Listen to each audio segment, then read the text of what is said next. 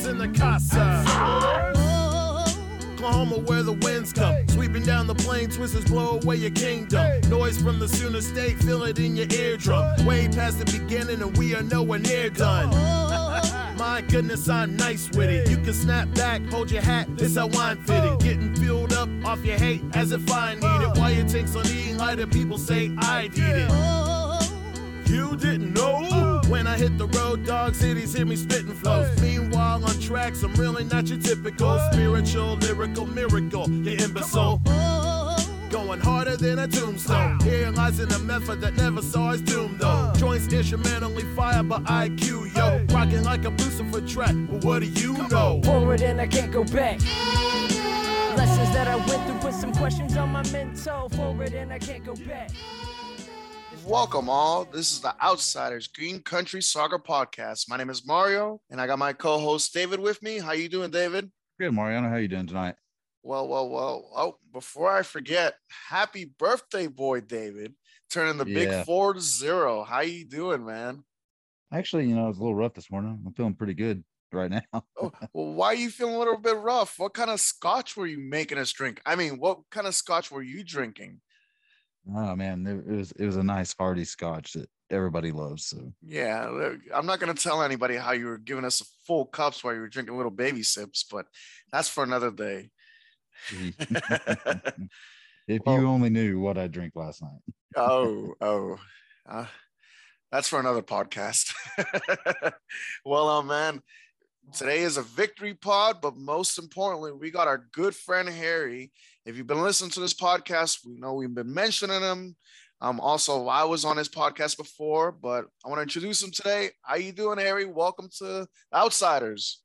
Thank you for the invite here. Awesome to return the visit. I'm glad you stepped up with David and others to have Tulsa have a podcast this year here. It's it's been a fun podcast.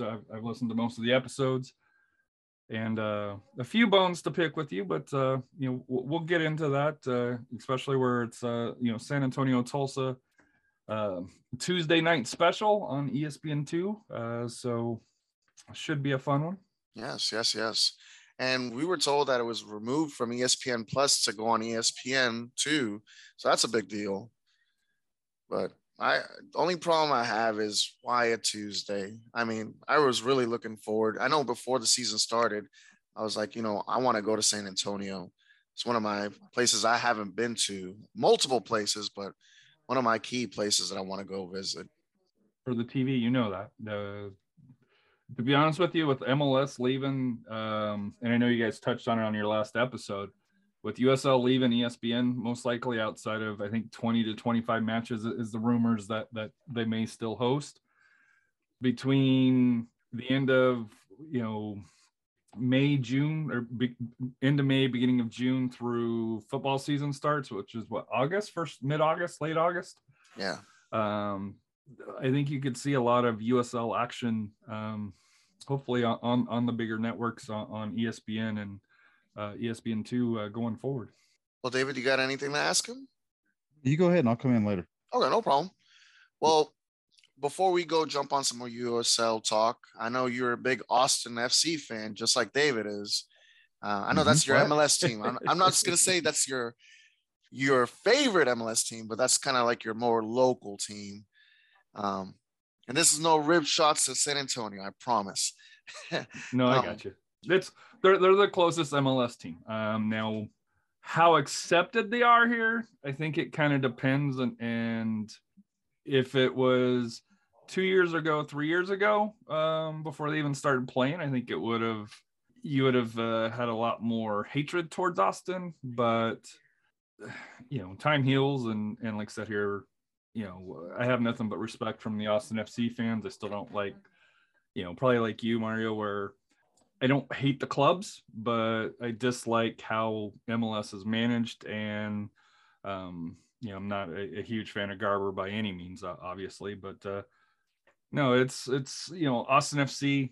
We are in their marketplace, so we're blocked out from watching them. So unless you change your location VPN or do other things, yeah, you really can't watch them down here. But David, I'm sorry, but we are 1-0 against Austin FC, and did knock them out in probably one of the most important games for San Antonio FC in Open Cup. In a great game. I'm assuming as a neutral, it was a fun and entertaining game to watch that went into extra time. But I won't lie to you. It's the fan base is probably still 50-50 on Austin FC. It is what it is. It's done now. It's the cement's poured and set, so it's no reason to cry anymore. Yeah, you guys stole the game we wanted. We wanted Austin FC. Yeah. We got stuck with FC Dallas again. Yeah. Well, But I wanted to ask you a quick question.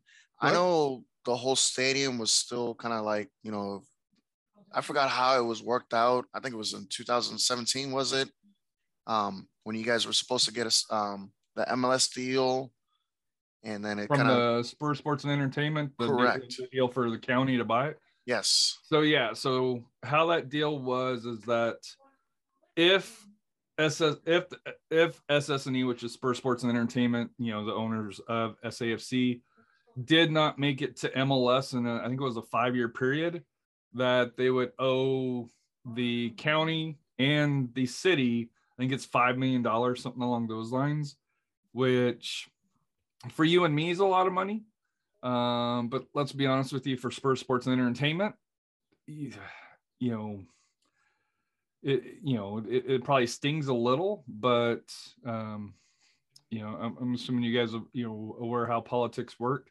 Yeah. I would be shocked if SSNE has to pay for it, and if they'll say, hey, we'll upgrade AT&T Center, or they'll upgrade Toyota Field or Star, along those lines, to kind of offset the costs. So it's a penalty, but it's not something that is going to impact the long-term availability of SAFC, in my opinion. Now, of course, this is lower league soccer.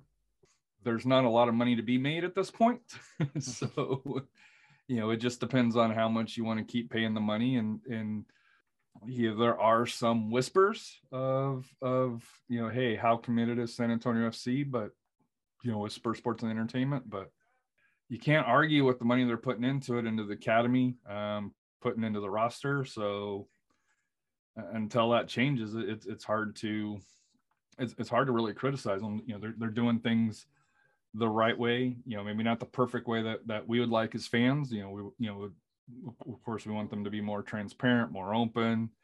But the product on the pitch, you can't really argue, and they've kept up the stadium for the most part. So it's, what more can you ask for? That's true. Well, I had another question. Now, with this, lately, it's been a trend, like I've said in other podcasts. We are getting more academy players to do the leapfrog past MLS to going to European leagues, Spain, Portugal. How do you feel about the academy system working with the first team in the USL compared to when SAFC came to USL? I think for USL in the future, that's how they're going to make money. We saw what Kobe Henry left for a rumored of $700,000 to $1 million. Rumor is Jose Gallegos went to a team in Denmark for 500 and some thousand. And yet at the same time, you have Diego Luna that went from El Paso to Real Salt Lake for 250,000. So to me, it's kind of two things. Number one, USL at this time doesn't have the roadblocks, the restrictions that MLS does. And number two, if you can build a decent academy and attract some of these star players maybe that weren't in your academy, kind of like what Orange County's done a couple of times here, attract them in, kind of what Louisville's doing, and be able to help finish them, mature them, give them a year or two with USL Championship. that's I think going to be a proven path to be able to move players. I also think that is the reason why Jake Edwards, the commissioner of USL Championship, is pushing for the winter calendar, which, it's one of those, if you're northern part of the country, like, why would we do it? But yet, here in the South and, Florida and stuff like that, you kind of understand, because what temperature was 100 and some degrees, I believe, in Tulsa the other night. Yep. Yes. Yesterday.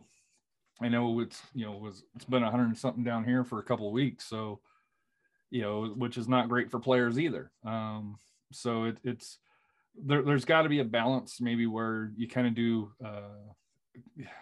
hopefully don't do a split season, but kind of set up like NASL used to have, where you'd have, first part of the season, let's say from August to, mid-December, along those lines, take a 4, 6, 8 week time frame, come back, let's say late January, February, and go through the time frame, through let's say April, March, April, May time frame.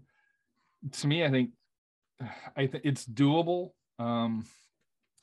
It will, weather's going to be an issue, for it here. We as fans will go watch football outside, which is a 3-hour match, if you're lucky. Why won't we watch soccer, which is, you can pretty much guarantee 2 hours, from kickoff to being out of the stadium along those lines. So if the product's there, people will watch it. That's the point. Yeah. I think some of the problem with the moving to that split schedule and pushing more games to the fall, winter, early spring, Oklahoma's a college football state. I think it'll hurt our attendance a lot, because the games are on Saturday and we're going up against Oklahoma Sooners. 9 out of 10 people is going to go see Oklahoma Sooners or tune into them. You're already doing that, though. Well, you're doing that now in the most pivotal point of the season. You're doing it at the end of the season, as opposed to if you go to a fall spring, you're going up against football, whether it's Texas, Oklahoma, Florida, California. You're going up against football at the prime, in the fall, which is at the end of your season. I think you'd be missing or hitting more games, though, overall, if we went to that. Put some more games to the fall. For me, guys, being an out-of-stater, I'm not from Oklahoma. I'm not really a big college football fan either. But one thing that I've always hate when I hear something about, oh, we can't change it because of football. In Europe, they don't have these issues. And I'm like, what are you talking about? Right. And like, I heard Chris Trier from World Soccer Talk was talking about this. And he was like, you know what, in Ireland, rugby or cricket might be more important, before soccer. And, in France, it really didn't get popular there until like big money PSG came in. In England, not a lot of places. Yeah, in London and Manchester, they'll have, their big soccer fans, but they're still fighting for the same fans that are rugby fans, that are cricket fans, and it's, I see that people saying, oh, we can't change the time that soccer's played in the United States because it can go against the big NFL. And then that's when it's like, that's not true. We have hockey, we have basketball, we have so many other sports that we always fight against, but more sports is great for me. And I'm just saying in Oklahoma. Yeah, Oklahoma, Mariano. I mean, we are one professional team state. I mean, yeah, FC Tulsa is professional, but we have Oklahoma City Thunder basketball. You have the Thunder.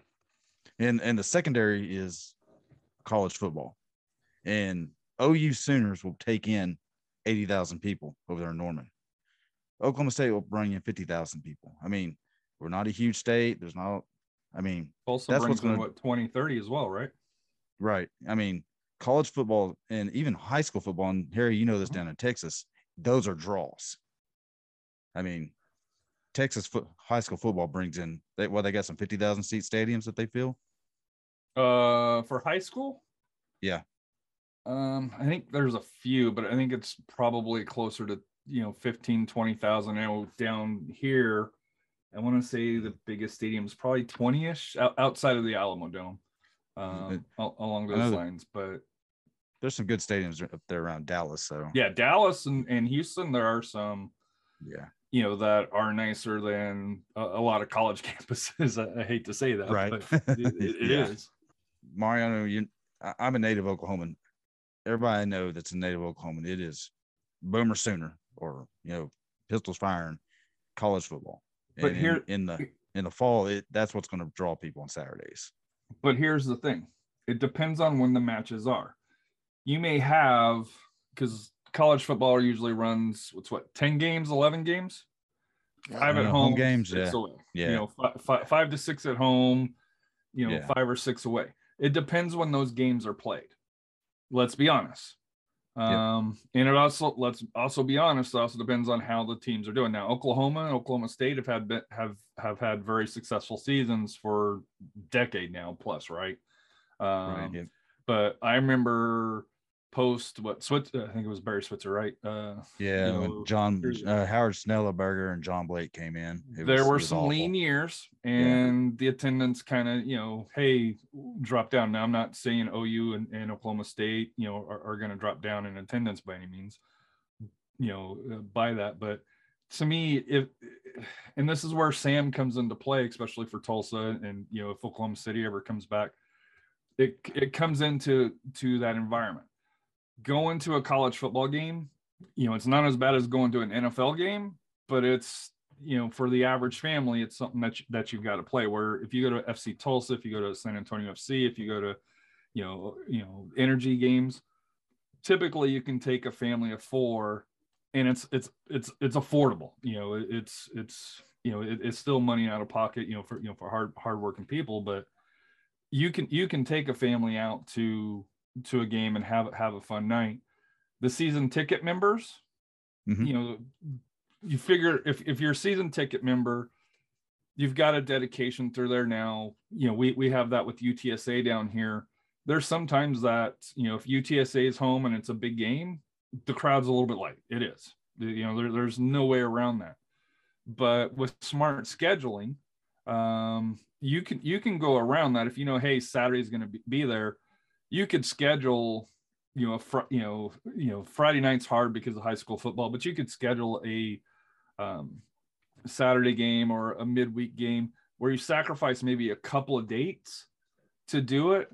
But to me, I guess the question comes into, do you want your season impacted, by football at the beginning of the year, where teams are filling out the rosters, kind of learning each other? Or do you want to, be impacted in November? And I know that the big story came out that Detroit City got 197 or 187,000 people that watched the Detroit City El Paso match, and only 90,000 watched in November. Yeah. The USL Championship. Well, of course, there's other stuff going on. I want to say there was a college football game going on that night. Or no, it was a Sunday night, right? This last one was Sunday night. There was Sunday night football on. So, of course, that number is going to be lower than a Saturday noon kickoff, when there's nothing really going on. It's the different options. And that's why I think, player-wise, I don't, obviously I never played soccer because I grew up in Colorado. And at that time, it was, soccer wasn't even thought of, unless you went to a wealthy school in the Denver area. It's, to me, the game's grown, and I think it is doable. And will the first couple of years, will attendance maybe take a hit? Probably, just because it won't be a summertime thing. But if you've got a winning team, if you've got a good marketing guy, if you've got an attractive product that you're putting out, people will show up for it. Along those lines. No matter if it's cold or hot, right. I think that's where it comes down to. And to me, as a club, the advantage of going to that and being able to be on the transfer to where it's going to be easier to move those kids, for that here, because that was the issue is with Jose Gallegos. he only got a half a season before his team got, relegated to the second division. Christian Pirano is a good one here. He had got hurt, at the start, and then COVID kind of hit, which kind of changed it here. I know San Antonio were looking to transfer him, but when he got hurt and then COVID hit, it eliminated that option because of that short window that they have, where if they're on that market, or on that transfer window with the rest of the world, it makes it so much easier to be able to move players in, but also players out. And I think that's what Jake Edwards is looking at here is to be able to capitalize on an area that MLS cannot do at this point, because they're not on that same window. Staying on the topic of calendar switches, what do you think about an international break for USL Championship teams? I think the last international window, there was like 41 or so USL Championship players that were off from their teams playing for their respected countries. I know FC Tulsa, we were out for 3 weeks without 3 starters. What do you think about that? Maybe an international break like MLS does. That I go back and forth because San Antonio wasn't impacted at all. To me, that kind of comes down to for what's best for the league, because not every team's impacted, and that's why it's hard to schedule that. I think they should, but we'll use Europe, EFL, the English Football League. Only EPL and Championship take a break on most occasions. League One, League Two still continue to play typically for that here. So I think we need to get more than, I think you said 40 players. I think we need to get to a higher number before we do this. I know Tulsa's been lucky to you had 3 of them, and I know you moved one of them recently. Miami was also impacted quite a bit, and I know Birmingham, Phoenix, it has also been impacted by it. So it's hard for me just because we've had a couple, but it really hasn't impacted us. Well, I guess we had one. I stand corrected. We had Shannon Gomez that was gone. I just don't know if USL's in a position to do that as of yet. Does that make sense? Yeah, I'm kind of in agreement with you. I think it needs to get probably about the 75 player mark where like every team's missing 2 players. I know it sucked for us because we were on a tough spell without 3 of our top players, right. And we were going against teams that were at full strength, so it's just one of those things. But and especially if you run a thin roster as well. I know El Paso was impacted quite a bit. They had injuries and a thin roster to where they were playing academy kids that stepped up. So for the integrity of the league, I could see them doing it just for the fact that, it does give an advantage to teams that play those. And yet, USL is also hyping, hey, we've got players, 40 some players that are playing, international football, but yet the clubs that they play for are impacted. So there is that integrity of the league issue that comes into play. Just to me, I don't know. Like for San Antonio, it's not a big deal because we own our facility.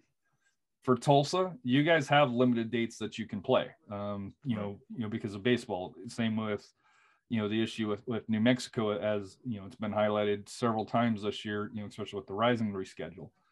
That's the part that I think you have a bigger issue with, and possibly maybe another reason why you look at going to that fall schedule. If teams are still playing in a baseball stadium, it's not as much of a big deal. Now the issue is let's say Oakland Roots that I think play at a facility that has football, or Detroit City that shares their stadium with the local school when it comes to football and stuff like that. I think maybe that might be where there's a little bit more scheduling conflict at that point. It's not a simple puzzle to put the pieces together, unfortunately. Yeah, I think it might come to one of those deals where teams just have to build a deeper roster. I know we put 2 or 3 academy kids on the 18, mm-hmm. and actually had to call back one from on loan from League One, so just so we could have a full roster a full 18 to put out on game day. But moving away from that, what do you think about a team going to Fort Worth? Well, first, let's see if it happens. Right. Because there has been zero news about it, right? Yeah, I haven't heard anything since like the last winter. It's like Oklahoma Energy coming back. Will it happen or not? Who knows? I think from a league aspect, getting into Fort Worth would be huge. I think it would be, and I was asking Colin, and even in kind of the show, the notes that I typed up for you guys, it would be a great rival for the teams from Oklahoma. It's, I think you're 4 hours away, 4.5 hours, depending on traffic from, from Tulsa. Oklahoma's 3 hours away, and it's an easy drive from Oklahoma City, pardon me. San Antonio, it's 4.5, 5 hours, depending on traffic getting around Austin. So it would be an ideal spot for it here.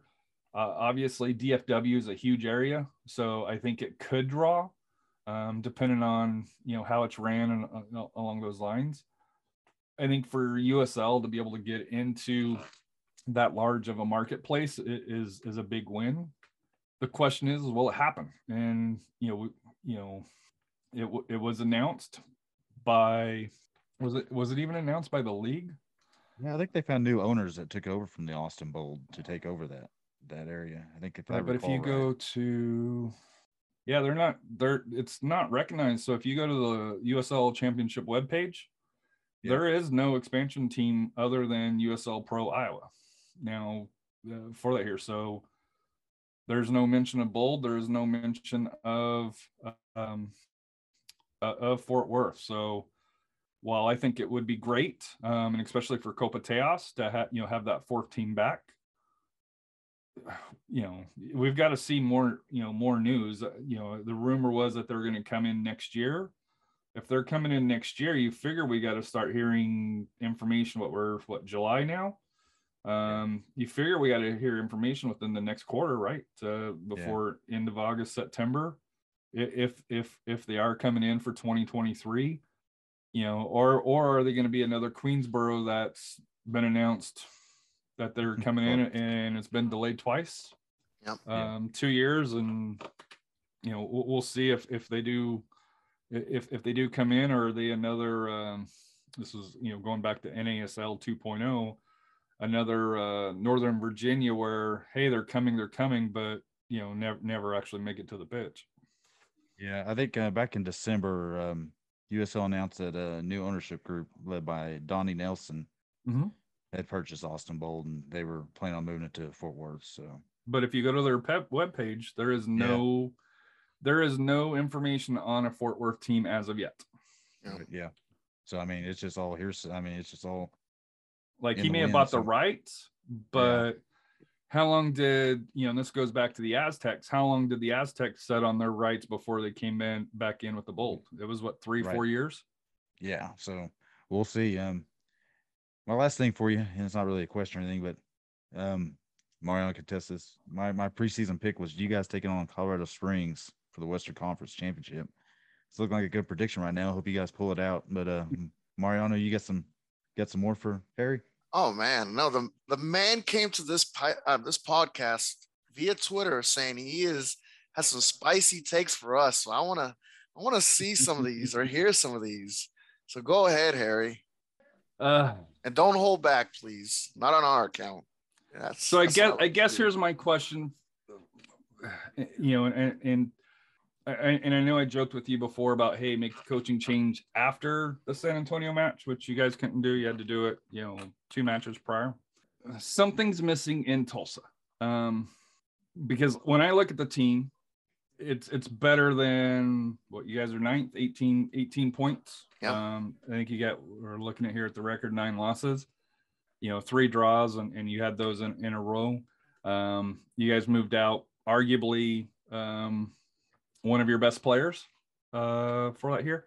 So I guess my question for you guys, what is your, and I'll context this. I think Sam Dorr will do a lot of great things for Tulsa. I don't know how much he'll be able to change this year. What's your kind of expectation, for 2022 because I think for 2023 and beyond, I think we can see another jump from FC Tulsa. But with the move of what was his name, Rivas, with the move of Rivas, now you did get McFarland back in, which is a great player. I don't know if he's a need for you guys, but it is a good player. What's your expectations for Tulsa the second half of the season? I'll go first real quick. For next season, and these are just stuff that we've been hearing on the pipeline, we're going to start getting some new younger players. This year we had great academy players, and for the past 4 or 5 years we've been having like a core team keep coming up season by season. Yeah, we've been plugging some players in and out, but we've been told, and hopefully it comes to fruition, that we're going to be getting some younger players, some more talented, maybe League One players, maybe some veterans here and there. But I'm hoping, player-wise and in-game day-wise, we're going to be getting some more talented players. I'm hoping for this season we can get kind of like a playmaker, somebody in the middle that can – we have a bunch of scorers. The Costa, Dario, JJ, Brown, we have plenty of scorers, but the one thing that we're missing, and this is just my opinion, is that central playmaker, that Kafa style player, the Ariel style player. If we had somebody to connect passes, like when Lebo first started working with us, playing with us, he would just connect those passes and we get plenty of goals and plenty of scores. I personally feel like that's our number one target thing that we need. And I'm hoping that Sam will bring that into the team. If the budget's going to change a little bit this year with Sam coming in, or we've been told that he's going to have some more reins than the other presidents has. But with the stuff that he's been saying, he said that he's going to have the highest, attendance record, and he's going to have it more higher than what we had in the past. And game one, he's already done it. I'm a huge cheerleader of Sam. He attendance wise, you guys will see a jump. Now, but with that also to be able to, and I know this is something that Sam's tweeted on, that I think it was after the Memphis game, that hey, that wasn't the best first impression, I guess you could say, for the interim coach, Coach Ricketts. But he mentioned things would turn around last for Saturday against Charleston, and they did.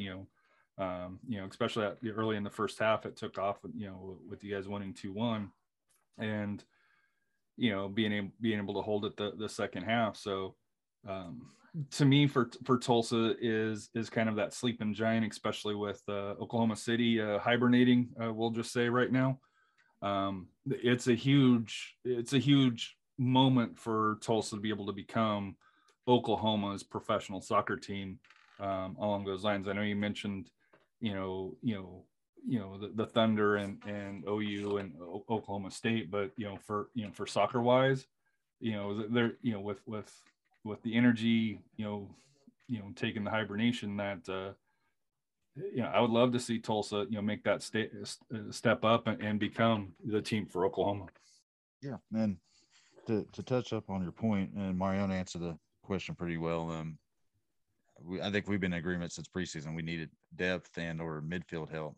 But I actually like the McFarland pickup a lot. I hated to see Rivas go. Mariano knows this. He was my favorite player on the team, so pretty down about it. But McFarland feels a need for me on the team.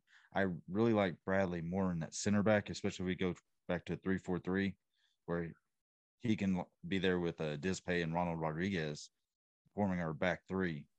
I like Fenwick, but I like him coming off the bench more as a defensive replacement. And I like McFarland up that right wing pushing more. I think it will solidify our defense a little bit more. So I was okay with the McFarland pickup, and I see him feeling a little bit of a need for our team. Yeah, the only other thing here is if you guys could leave Eric Bird home, I would much appreciate that. And of course, Fenwick is a favorite here in San Antonio after spending some time in. So, of course, he's welcome. But Eric Bird, hell of a shot, don't get me wrong. But, if he could miss the bus this time, I would not object. Hey, Mariano, I heard we're bringing back Fabian Serta for this game, too. Oh, yes. One Throwback. I was going to say it. I wasn't going to say it, but, 2017 feels like, ooh. But, no, Eric Bird, to be honest, is one of my favorite players. I know I got other favorites too, and he does the stuff that's not on the stats. He puts a good shift in, he does a couple. I feel like he plays better playing forward. I'm not sure if you're familiar to one of his long shots that he's done before a couple seasons ago, but I'm going to stop taking shots at you. But yeah, he's one of my favorite players. Everybody knows that I always speak highly of him, but hopefully he can get some. And we got a new player too. I'm not sure if you've heard of JJ Williams before, but you better watch out. I have heard of him. He had a brace the last match. For that, here should have had a Hattie, but he's in USL Championship and couldn't finish. So, which is a problem that a lot of USL Championship teams have. So, where he had a good opportunity early in the second half, right, to get the Hattie, and unfortunately just went wide. Yeah, that was a good pass by Dario, though. He nutmegged that guy, and yeah, JJ should have got that other corner locked in, but he shanked it a little bit. Well, David, do you have any other questions for him?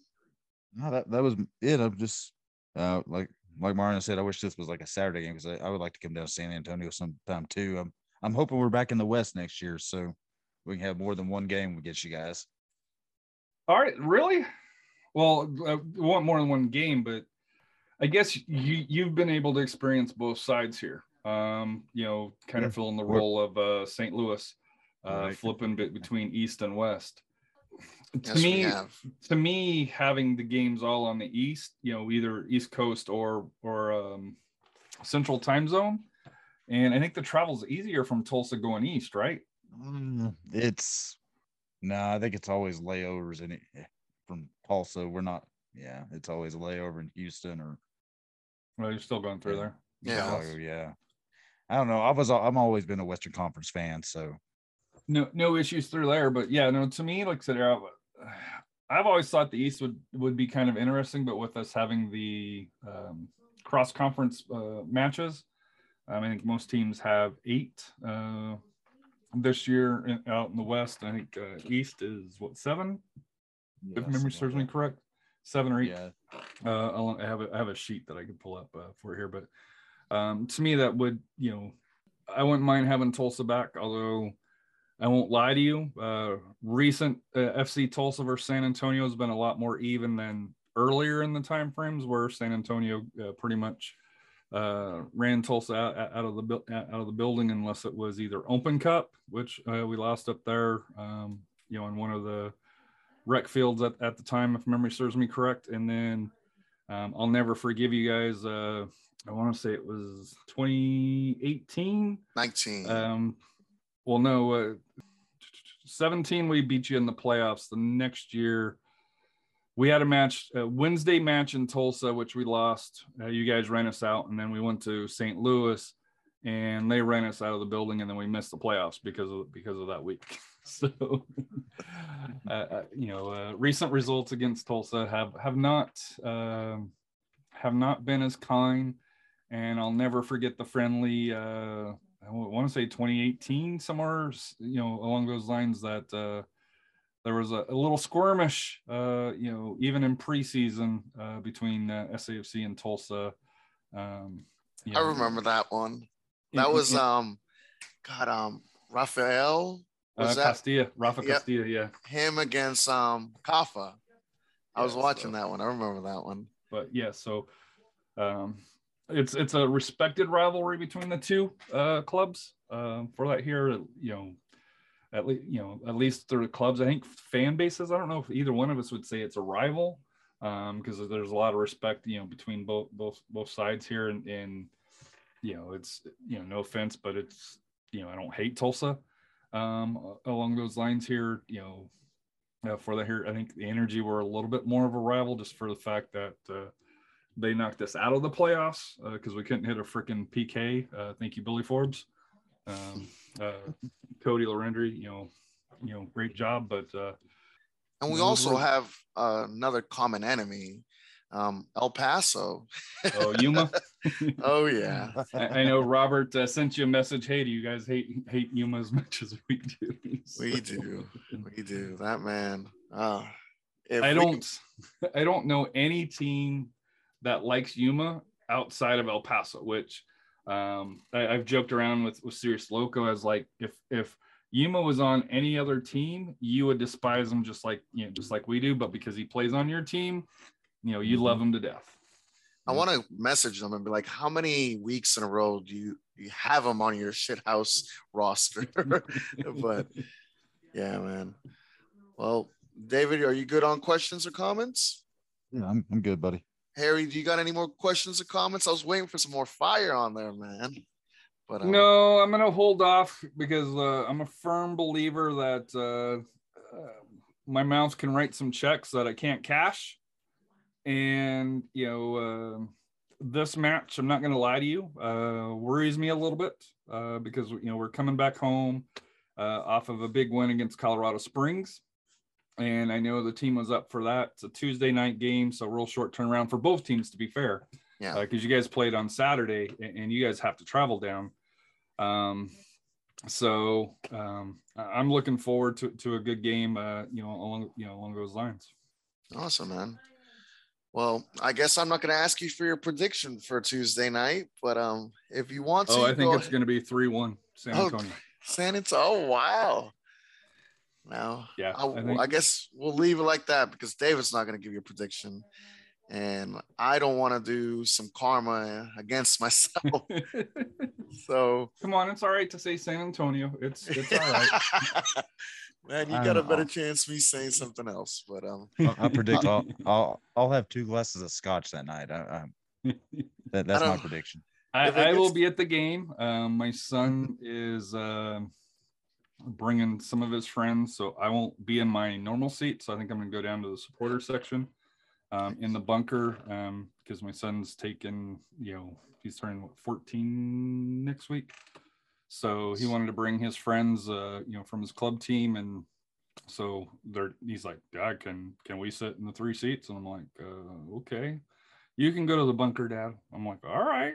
So awesome. That's how you grow the game.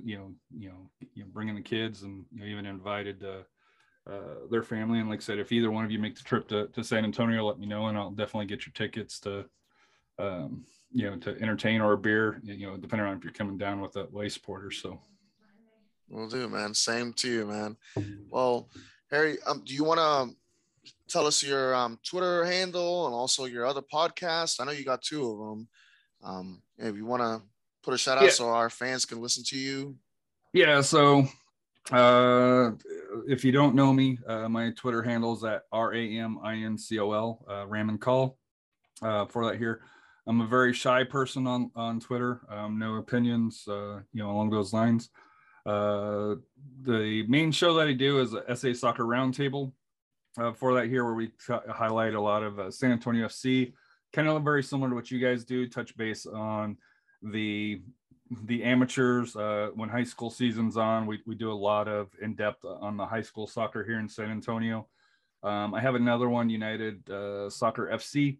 I haven't done a lot of that this year because I started a new job, and it's took some extra, it took some time to get into the role and just hours. And then with the kids being 14 and running around a lot more than I used to have to. So it's the one that's kind of took a hit this year, but I'm hoping to get it back up going here soon, at least to get another show out. But no, like I said here, I enjoy your guys' show. Like I said here, a lot of times it's a fun banter. There's a couple of times that I'll yell at the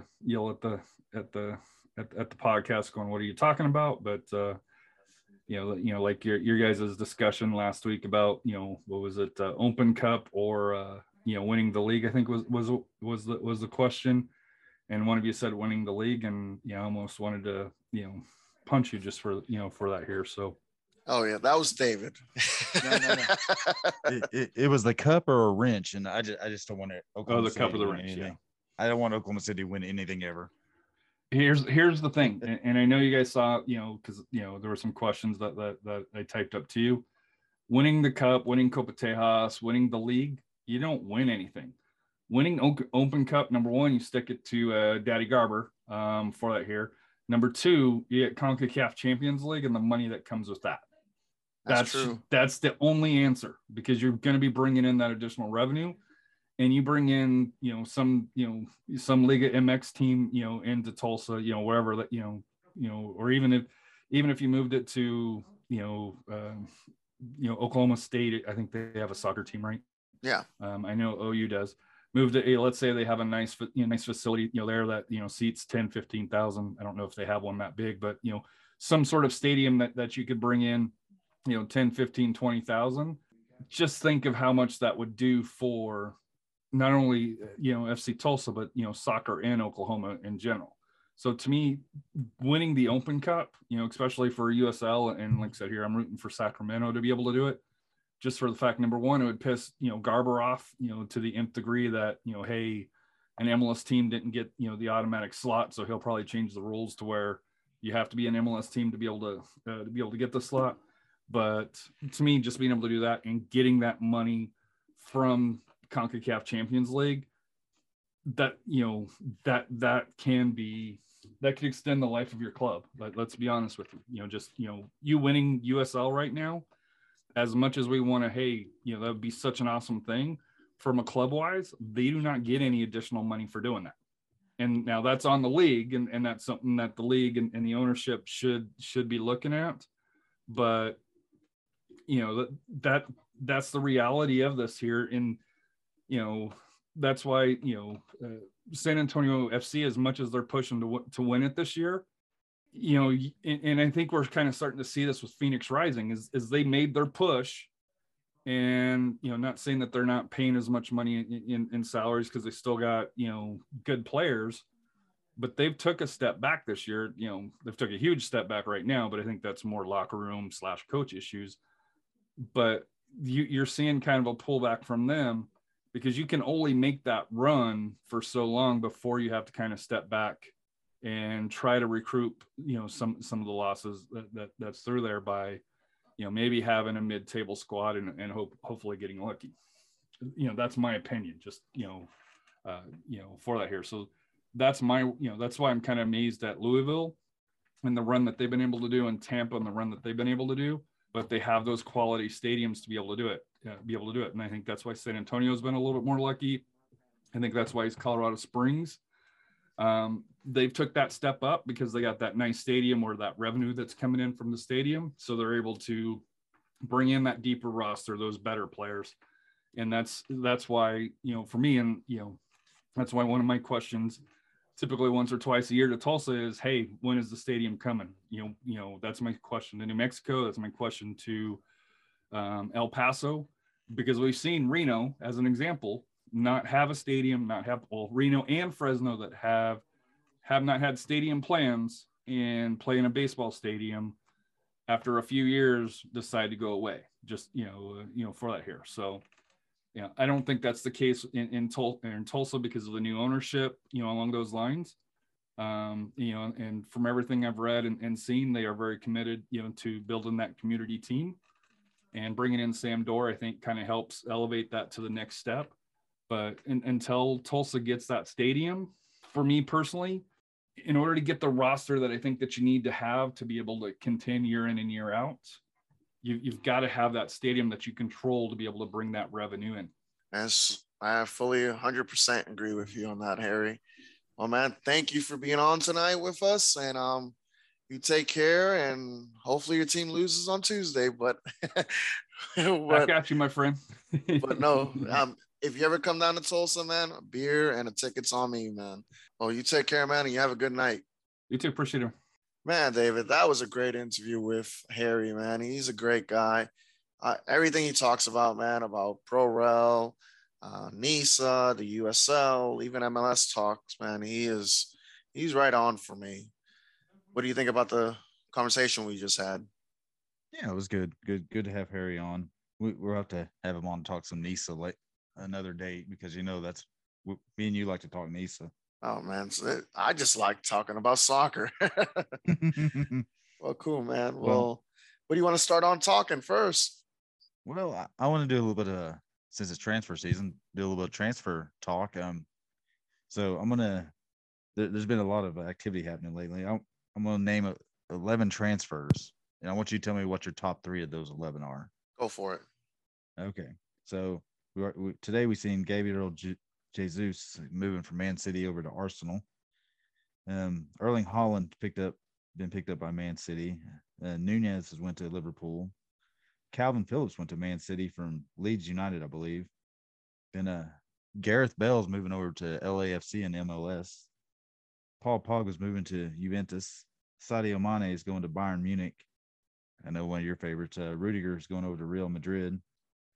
Philip Coutinho is going over to Aston Villa. Matt Turner's going from MLS over to Arsenal, and Alexander Lacazette's going over to Lyon over in France. From Arsenal. Out of those 11, what do you think is going to be the 3 biggest of the year? Man, I gotta say the first 3 that you just mentioned was my top 3. I'm sorry, I'm right while you're talking. I'm doing my CR7 dance move right now, so I got us Chelsea fans. We got to get accustomed to that nowadays, I guess. Yeah, so you're gonna sell your soul for that one, huh? Oh, I know you're practicing your "I'm sorry" Harry Maguire style, but But did you not see the riders on that? If United transfers him to Chelsea, you guys no, get Harry Maguire, no, Fred, no lies. like Dean Henderson. You get all of our You better residual keep that contracts. microphone away from your nose right now. You're about to hit it. But so yeah, you think Jesus is going to have a good year for Arsenal? Man, anybody would be better right now, but I think that's a big pickup for Arsenal. Yeah, they're gonna be probably pretty good. Well, so Chelsea has been linked with Raheem Sterling, and now this Cristiano Ronaldo talk. Are you guys just trying to pick up everybody's leftovers? I guess so. We got to make sure they leave in a winning team. They got to retire in a winning team, or play for a winning team before they get sent to the MLS. One of the two. Like poor Gareth Bale. Yeah. And I feel bad. I don't know what was worse, him playing for Tottenham or him going to LAFC. So you want to talk some USL? There's actually a lot of USL news from this last week. Yeah, go ahead. So the most recent news was Hartford Athletic coach Harry Watling has resigned his position. I think the reason was to tend to the family issues over in England. So Hartford will be looking for a new coach. Ian Hoffman, he's a member of the Houston Dynamo, has been loaned out to Orange County SC. And something I know me and you both would hope will come to Tulsa. Indy 11 has announced a 2,000-seat stadium. I think it's going to be like a $1 billion investment in that area. It's planned to open in 2025. A 20,000-seat arena for Indy. What would you think would be the proper seat for arena here in Tulsa? To be honest, like it should be big enough for 15,000 seat stadium, but 10,000 seats would be plenty. If we need to expand, we can expand to it, but I think 10,000 would be fine. And also it could be used as a multi-use surface. So it could be with, high school, college soccer, something like that, like between 10 to 20,000 maybe. But I think 20 might be a little bit too much. Your transfer news: San Antonio, Harry's team just added Saeed Abdul Salam. He's got over 100 matches in MLS. I think he played for Columbus Crew and Swope Park Rangers. I'm sorry, Sporting KC. Yeah.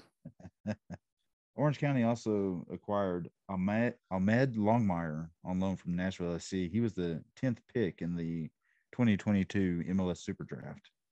And RGV and Oakland Roots this past week have each team has added a 15-year-old to their academy.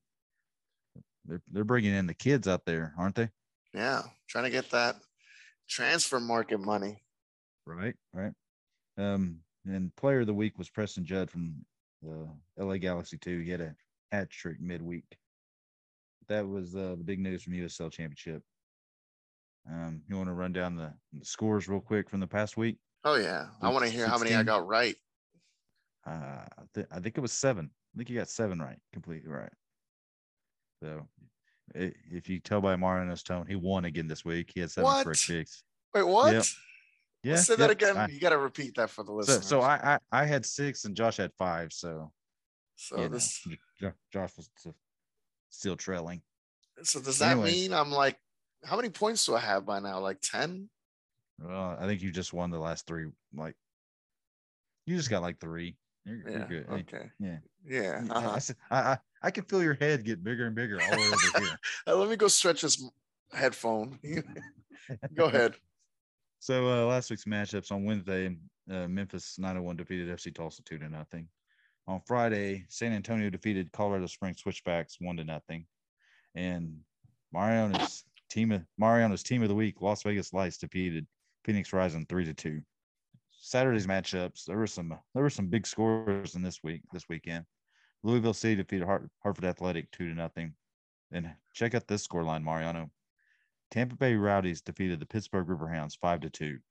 Man. And the next matchup, LA Galaxy 2 defeated Miami FC 3-1. Former FC Tulsa member Joaquin Rivas started for Miami FC. Did they in the game, did they give him the assist for the goal? Or was that? Let me look. Because I thought he when I was watching the highlights, he did the pass. I know it ricocheted off a defender, but let's see. No, it just says Kyle Murphy got the goal. FC Tulsa defeated Charleston Battery 2-1. Memphis 901 continued their hot streak and defeated Detroit City FC 2-0. And a big win for Birmingham Legion. They defeated New Mexico United 2-0. Then Yuma Locomotive FC defeated New York Red Bulls 5-0. Yeah. Then Sacramento Republic defeated Monterey Bay 2-1. Oakland Roots defeated Atlanta United 3-1, and San Diego Loyal defeated India 11 5-0. Damn. Big win for San Diego. Yeah. So that takes us to I think this is going to be week 17 matchup. Or you ready for some predictions? Oh yeah. Do some predictions. Do you just want to do Tuesday and Wednesday, or? Let's do them all. Okay. So I don't know if we're going to record again. So just do them all. Okay. On Tuesday, Tulsa takes on San Antonio FC. And the other Tuesday matchup, Hartford Athletic take on Colorado Springs. Who you got in that one, Mariana? Man, Colorado, man. They're coming back for some vengeance. I'm going to say 2-0. 2-0 Colorado Springs. I got that one 3-1 Colorado Springs. Okay. On Wednesday, there are 3 matchups. At Patriots Point in Charleston, South Carolina, Charleston Batteries take on Atlanta United 2. I like Charleston Battery 2-1 in this matchup. Man, I'm going to say this is a 2-2 draw. And the next match is going to be a battle of Southern Texas as RGV takes on El Paso Locomotive. And El Paso, they're steaming on that track right now. I'm going to go 3-1 El Paso. I'm going to say 2-1 El Paso. Next match is going to be San Diego Loyal take on Orange County in San Diego. Who do you got? Man, this is written as a draw for me. I'm going to go ahead and say draw 1-1. I'm going to take it 2-2 draw. Okay. Friday, there's 3 matchups as Red Bulls 2 take on Pittsburgh Riverhounds in New Jersey. Who you got? Man, Pittsburgh Riverhounds. I'm going to say 4-1. 4-1. Wow. Big number. Yeah. 1-1 draw. I just think Pittsburgh, I don't know what's wrong with them right now. The next matchup is going to be Colorado Springs taking on Sacramento Republic in Colorado. This is a tough one to pick for me because Colorado, second in the West, I believe, and Sacramento's on quite a roll. I'm going to say another draw, a 2-2 draw. Man, I was gonna say that, but I'm gonna go ahead and give it to Sacramento 2-1. 2-1, okay. Next matchup is going to be Los Dos taking on Oakland Roots. I'm thinking Preston Judd's going to get another hat trick in this game as LA2 wins 3-1 over Oklahoma, or over almost at Oklahoma City, Oakland Roots. Everybody's getting points out of Oklahoma City. I'm gonna give this one to Oakland Roots 1-0. All righty. Saturday's slate of games, you got Atlanta 2 take on El Paso Locomotive. You just can't pick Atlanta 2 over El Paso. 2-0 El Paso. I'm gonna say 3-0 El Paso. Next matchup is gonna be Indy 11 taking on. You can't call them the Miami FC anymore. Indy 11 taking on Miami FC. Who you got? I have a feeling Rivas is gonna get his first goal here for Miami, so I'm gonna say 2-1 Miami. That's the exact same score. So, did you hear that story that Ohio State University has trademarked the word "the"? No. Yes. So Miami FC referred to them as the Miami FC. Yeah. They can't do that now. Oh man. Copyright infringements. Yep. All right. The next matchup is Tampa Bay Rowdies taking on Memphis 901. I in the past I don't think you could call this an upset, but the way Memphis has played this year, I'm calling it upset. Tampa Bay 3-1 over Memphis. What? You know, I was thinking about that while you're reading the teams, and I was like, you really can't say Memphis is like in the beginning of the season, we would have never said Memphis is the kind of the top dog and Tampa would have been the underdog. But man, I'm going to say this is a 1-1 draw. Next matchup is going to be in Louisville, Kentucky. Is Louisville take on the red hot Birmingham Legion? Who you got? I'm going to go Lou City 2-0. 2-0. I'm going to say it's a 1-1 draw. I think it's going to be a good game. Next matchup, San Antonio take on the Charleston Battery in San Antonio. And I just think San Antonio is going to roll on Charleston 4-0. After San Antonio losing on Tuesday to a team, they're going to want some vengeance. That's as far as I'm going to say that. So 2-0 San Antonio. The next matchup is going to be Monterey Bay Union taking on New Mexico United in Seaside, California. Who you got? I got to go for New Mexico 1-0. Okay. I got it. New Mexico 3-1. Then in Las Vegas, I think the promotion is going to be Petaluma Night. Las Vegas takes on Detroit F City. Who you got? Man, Detroit's not doing good these past couple games. You know, I know they tied with El Paso. They got beat 2-0 at Memphis. Then they got beat at Sacramento. Oh man, this is gonna be tough. I kind of want to give it to Las Vegas, but I think it's gonna be a 1-1 draw. Okay. I've got Detroit winning this one 2-1. Okay. And the last matchup of Saturday, you got Phoenix Rising take on Orange County. Who you got? Man, if it wasn't for Orange County already playing on Wednesday, I would say they would win, but I see Phoenix sneaking out with a victory 2-1. 2-1. Okay. Well, I'm going to pick Orange County 3-1 in this matchup. Phoenix just does not look good this last stretch. And I think this might be one of Rick Shantz's last games in Phoenix. Okay. And then on Sunday, there's one game. It's Loudoun United taking on FC Tulsa. All righty. So that is week 17. You ready to go to some FC Tulsa talk? Yeah. Okay. There's some pretty good news for FC Tulsa this week. I think the big thing was Joaquin Rivas was traded to Miami FC. What do you think of that? Me personally, you know, I said this from the beginning of the season. International breaks are going to kill us. We're going to have some international players, and we're gonna miss those players.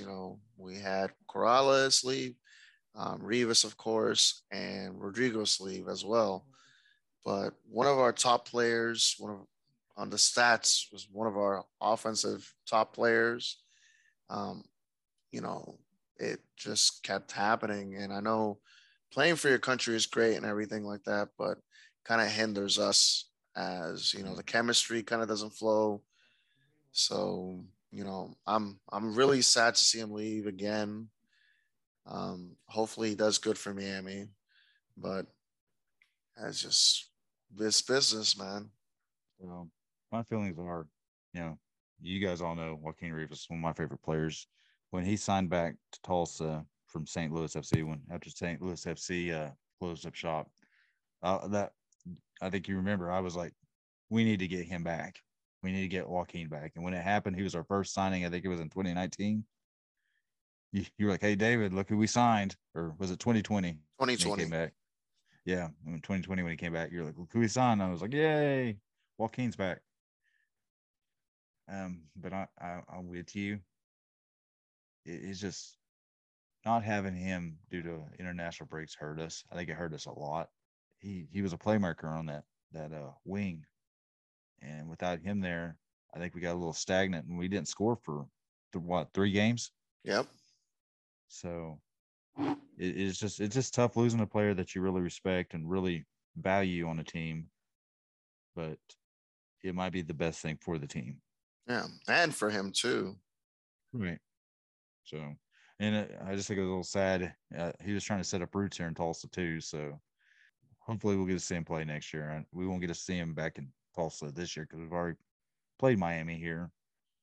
But there was a corresponding move with the Joaquin Rivas transfer. It was we received a player on loan. His name is Sion McFarland. He's a Jamaican. He's a I believe he's 28. Mm-hmm. He's a 28-year-old or 29-year-old Jamaican. He's a right back. And right before this move, the podcast before this move, this trade and this loan, I had said that I think we need a new right back to move Bradley inside. And this happened. And Sion's a really, really good right back. He's had a little bit of injury bug this year, but all in all, he's played 102 games in the USL. He's scored 7 goals, got 17 assists. He spent time with Austin Bold. I think he scored against us while he was with Austin Bold. Yeah.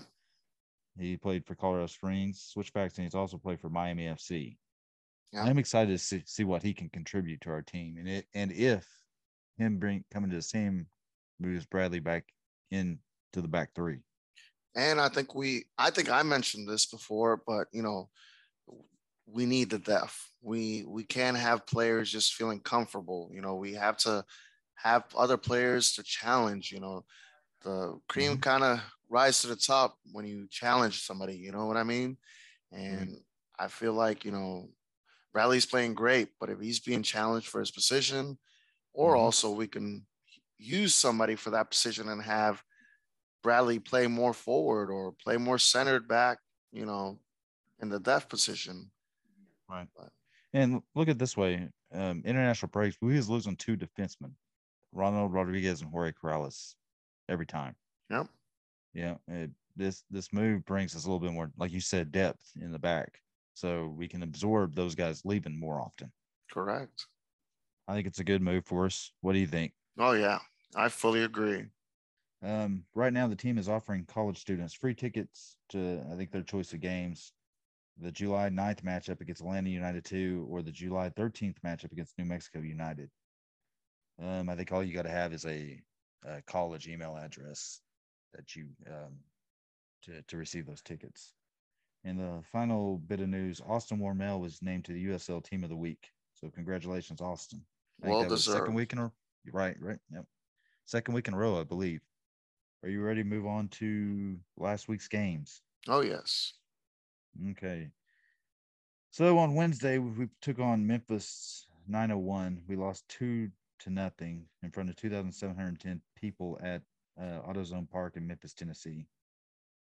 Tulsa had 57% of the possession and had 81.9% pass accuracy. one of our lacking things was we only had 10 shots with one of those on goal, while Memphis had 9 shots on goal. What was your thoughts about the Memphis game, Mariana? Man, I was watching the game and I felt like it was deja vu from the game before. It was a lot of passing to the back. There was no possession without purpose. Felt like, it was just, you could tell, this with us letting go coach, and this is our new coach's, our interim coach's first game that he got to coach. It was just a little bit tough. You know what I mean? It was just, I didn't feel like there was an actual like planned execution was being done on the field. I felt like everybody was just doing what they were felt safe with, and Memphis is on a hot streak right now, man. This was Donovan Ricketts' first game as head coach, so I'll give him a pass on that. I was hoping the team would come a little bit more fired up, but on my notes it said it looked like NCN ball. Yeah, it was. That's what it felt. It felt like it was an NCN's game plan for Memphis, and that set piece that led to Graham Smith's goal. That's unexcusable to give a man that much openness on a set piece. I think Josh could have scored that goal. Yeah, I think his dad could have scored that goal. So if you're the Todd clock is an hour and a half this match, Todd, or this podcast. Yep. Hey, no, I'm giving him some props right there. But yeah, that's just my thoughts. I didn't write too many much because I wasn't happy with that match. Yeah, let's go ahead and skip to the next one, a positive one.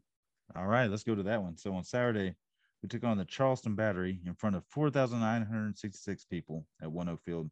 We defeated Charleston 2-1. That's a good number, isn't it? Yes, it is. All right. J.J. Williams scored both goals for FC Tulsa. Bradley Bourgeois and Rodrigo da Costa had assists. And in this game, in all competitions, this was Rodrigo da Costa's 100th game in a Tulsa uniform. So congratulations, Rodrigo. Unlike the Memphis game, we didn't have any possession in this game. We had 36% of possession, and we only completed about 71% of our passes. But the difference is we had 9 shots, and 5 of those were on goal. We made our shots count this game, while Charleston had 20 shots, and only 1 of those was on goal. What are your thoughts about Saturday's game besides being very, very happy? No, man. That Saturday's game, JJ. That's it's one word, man. JJ had the game of his life as FC Tulsa player. The man could have scored 4 or 5 goals that game. We were actually using him as an up-top striker, man, and that was refreshing to see. I'm glad we got other shots from other players as well, but JJ deserved them, man. He was hustling up and down. Our defense was playing okay. That goal that got scored, I think it could have been saved. It wasn't ricocheted off of Eric Bird, but we won. We had a good crowd, and us fans, we were pumped up for it. I'll touch on your 2 points. It was nice seeing JJ as the true number 9. He wasn't played out of position, so yes, that was real nice. And on that goal that I think it was Romario Piggott scored, Fenwick got shaked out of his boots on that one. Oh yeah. So, and when Piggott shot that ball, he had so much power behind it. I don't think it mattered that Bird tipped it. I think it was going in, but if Fenwick wouldn't have got juked a little bit, I think we could have kept a clean sheet in this one. Yeah. But my thoughts were Charleston controlled the ball, but it was one of those where it was possession without intent, that you like to say, or possession without purpose. Yep. I just never that game. The second half, I didn't feel like threatened at all by them, and I know soccer's in one of those games where it could change at the drop of a hat and get a goal real easy, but I just didn't feel it was ever coming for Charleston. A little worried. I thought Jorge might have got an injury there. He had to be subbed off for Gabby Torres came on for him, so I hope Jorge's good for Tuesday or Sunday's game. If not, we now got another player to play his spot. Yep, we sure do. but for the first time in a long time, I felt like our team felt dangerous. Oh, I did too. It just felt like we were creating chances, and we were doing some counterattacking, and it just felt like we were, we felt dangerous. Bradley Bourgeois, he looked real good on that right side this game. Yes, he did. This three So, four three formation, man, it's just making him be more offensive. His passes inside. I know there's some couple times that we were screaming at either it was, DSPA or Eric Bird to mhm. pass to him on the wing side. But man, when he was passing it, man, we were dangerously close to scoring goals. And that's another point you brought his name up, Adrian Dispe. He looks. I like the way he plays, especially when Ronaldo Rodriguez is his back line mate. Yep, Those two. I know Ronald's been on international duty a bunch, but I can't wait for that to calm down and them getting to solidify their back line pairing. I agree. Can you imagine DSPA, McFarland, and Rodriguez playing in the Mm-hmm. back three? Oh Yeah, man, but I thought JJ could have gotten a penalty too. He kind of got ran over. I forgot who took the shot on goal, but there was a play right behind it, and the Charleston defender just like steamrolled JJ.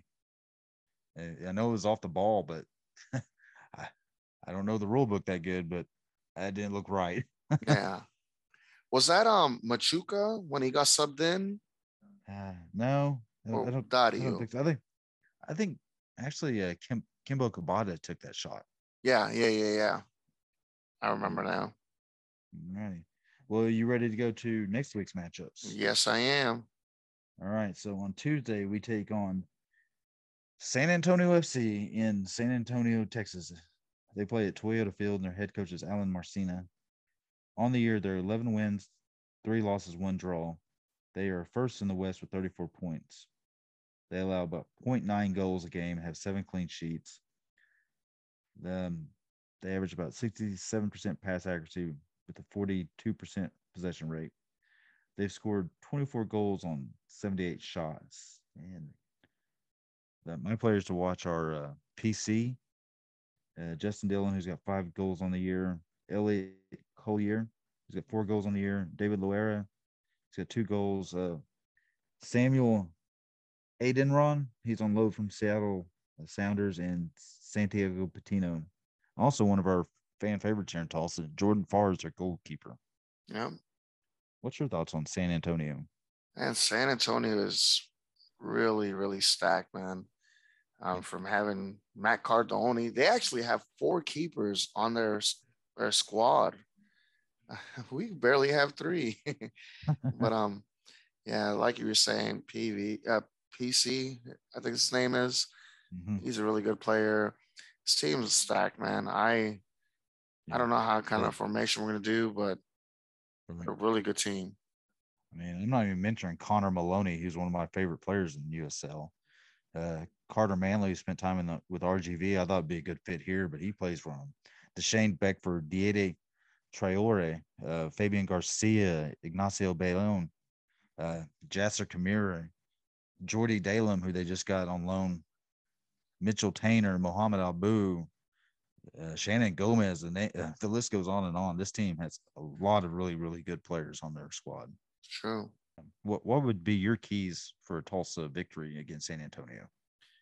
Man, right now, one thing we haven't scored more than 2 goals in an away match.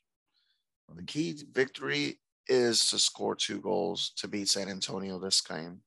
San Antonio is offensive powerhouse right now, man. They're number 1 in the Western Conference. I mean, Mm-hmm. we have to score 2 goals away because we know San Antonio can score a goal. And right now, San Antonio hasn't been beat at home in the last 5 games. They're ranked 8th in goals scored per match with a 1.6 goals. I hope we can score 2 goals to come out with a victory. All righty. Well, on Sunday, we take on Loudon United in Leesburg, Virginia. They play at Segra Field. Head coach is Ryan Martin. On the year, they've got 4 wins, 2 draws, 10 losses, 14 points. They're 10th in the East. They allow 1.9 goals a game. They've conceded actually 5 penalties this year. They have an 80% pass completion rate and a 54% possession rate. They've scored 16 goals on the year, on 70 shots on goal. This is one of those hard teams for me to strategize for, because we never know who their squad is going to be. They're a two team of DC United, but the players I got targeted on is Tyler Freeman, Camarnie Smith, Jacob Green, and Hayden Sargis. What do you expect against this Loudon United team? I'm not sure if you got to watch the highlights of their game against Orange County, but they're the one that scored first at Orange County last night. And it could have seemed like Loudon United could have won this game. But the most important thing about this match against them, we have to win this game. They're right behind us in 10th place. They're only have 14 points. They're negative 14 on goal differential. We got to come out with a victory on this to give ourselves some space and get closer to that playoff spot. Yeah, I started watching this Orange County game a little bit today, and the thing I picked up from it was Orange County is starting their goalkeeper. They subbed in their backup. And this was his first game ever for Orange County. And I don't know. I just saw a little bit of defensive miscues that led to that Loudon goal. So the third goal that they scored was a banger from outside the box. Orange County scored. Yeah, I don't know. I can't get my finger on this. I think it's gonna be a high scoring game. They've allowed 30 goals on the year. We've allowed 32. I think it's gonna be a shootout. So I think it's just like you said, the San Antonio game. We got to get on them early and don't let our foot off their neck. I agree. Any more thoughts on Loudon United? No, that's it. All righty. Well, I'm gonna break down the local real quick. Tulsa Athletic had 2 games this week. Both of them they won. They defeated Dubai's NPSL 4-0 and Sunflower State FC 4-2. Which the Demise game, with that win, they cemented themselves a home playoff game. They have no games next week. Rain FK was off this week, and their next match is against OKC 1889 at Custer Stadium. I don't have that date, but it's at 7:30 p.m.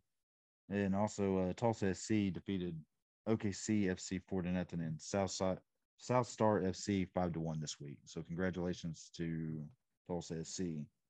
All right, so you ready to go to some Twitter questions? Oh yes. All right, let's see if I can. You got those in front of you, or? No, not at this moment, but I can. Okay. Hold on. I'll pull it up. I got it right here. Okay. So, our friend Shadow Wolf, he put some questions on there. Number one. Well, that was some questions for the number one question was for Harry, and he's no longer with us. We'll go to one of Shadow's questions. We'll answer. I think these were for Harry, but we'll answer for him. Is San Antonio in title mode or good enough? Which Eastern Conference team would be your number one final pick? Are you asking me? Yeah, I'm asking you. Look, I got Harry's answer here for Shadow Wolf. Okay. He said number one, Cardone. Will he play again? To be honest, not sure if he will play for San Antonio. He is the number 2, but Far is clear number 1. He has had some health issues, and to be honest, was surprised he came back this year. Not sure using an academy goalkeeper would work as a USL championship, but it depends on who it is. And San Antonio does have Jude Bushart, who was a potential. But if he is in the game, I am not worried. So we talked about the Austin Bold situation, so I won't ask you those ones. Okay. Let's see. He answered the Cardone one. Do you have his answer for if a MLS USL Texan teams would be in one league, how would you rank them? If you want, take your favorite UPSL, NPSL Texan teams in the league too. Would you rather the USL Cup or US Open win with San Antonio?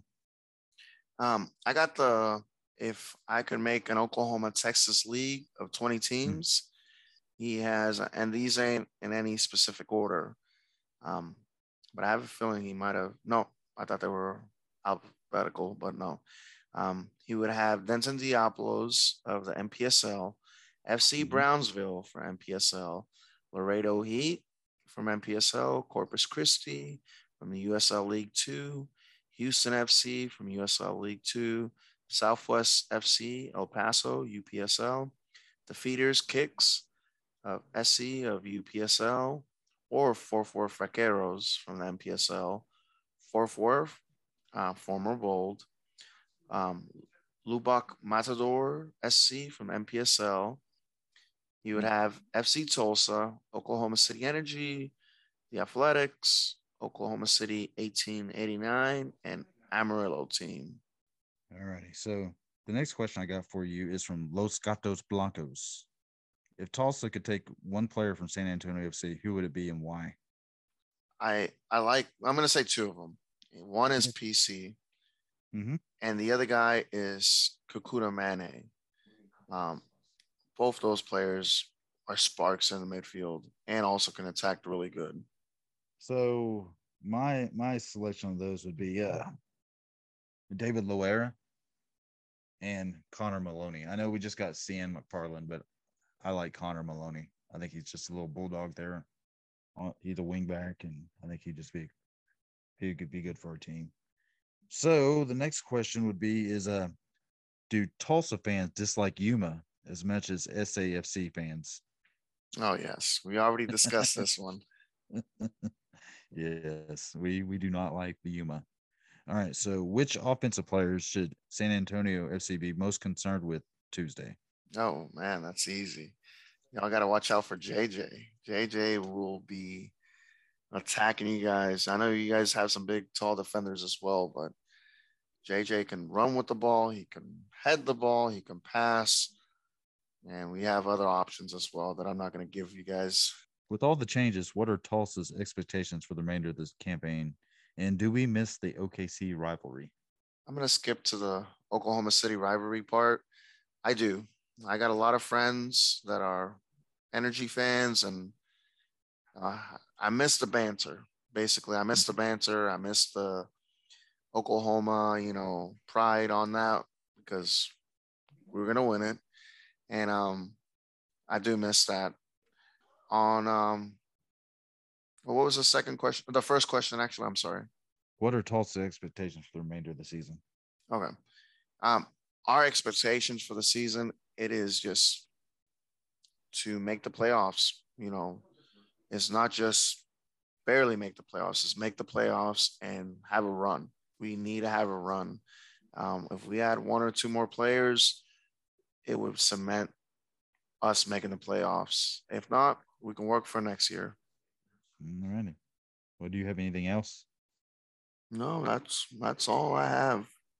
All righty. So, you got anything else for the show, or do you want to go to hot takes? Let's go to hot takes. Sam Doer calls you.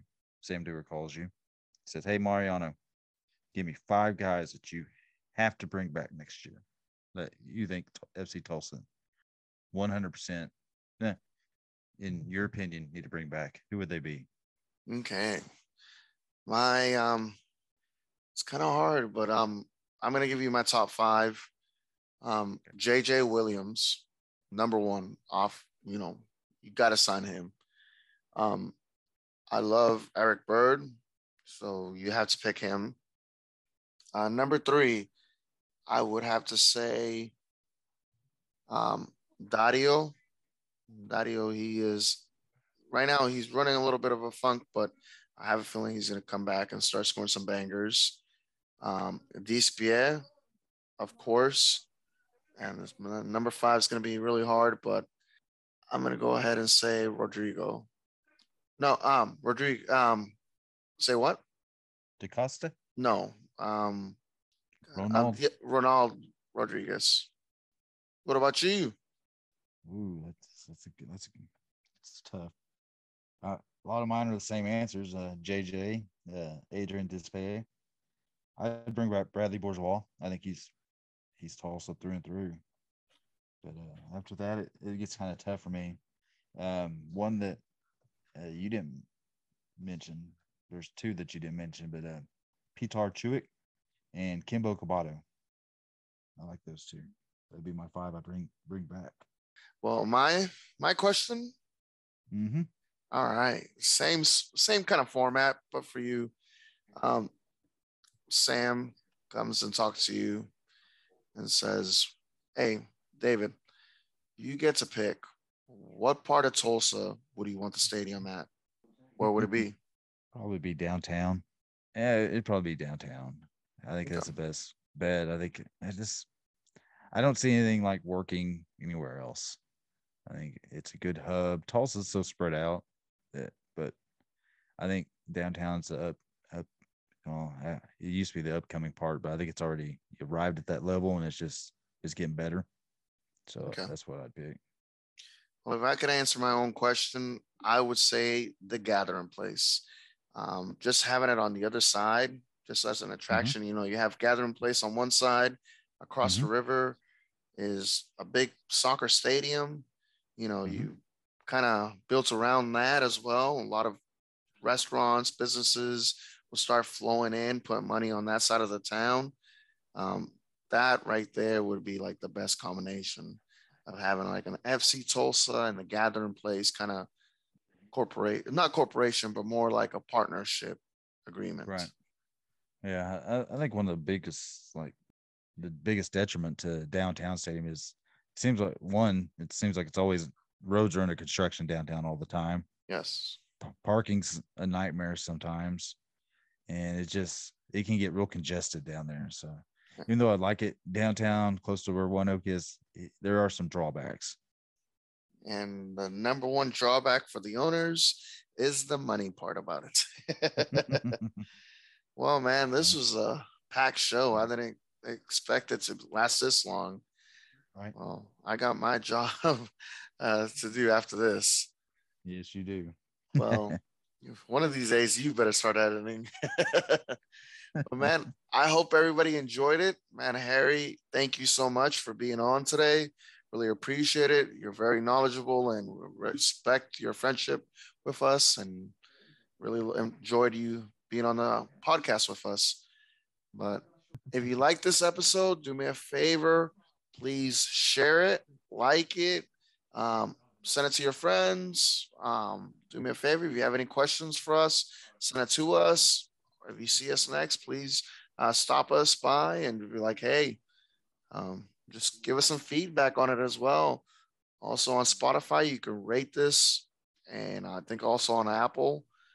But I hope y'all had a good night. I hope y'all enjoyed the last game and keep coming out to One Oak and keep showing everybody that we're behind this team no matter what, win, lose, or draw.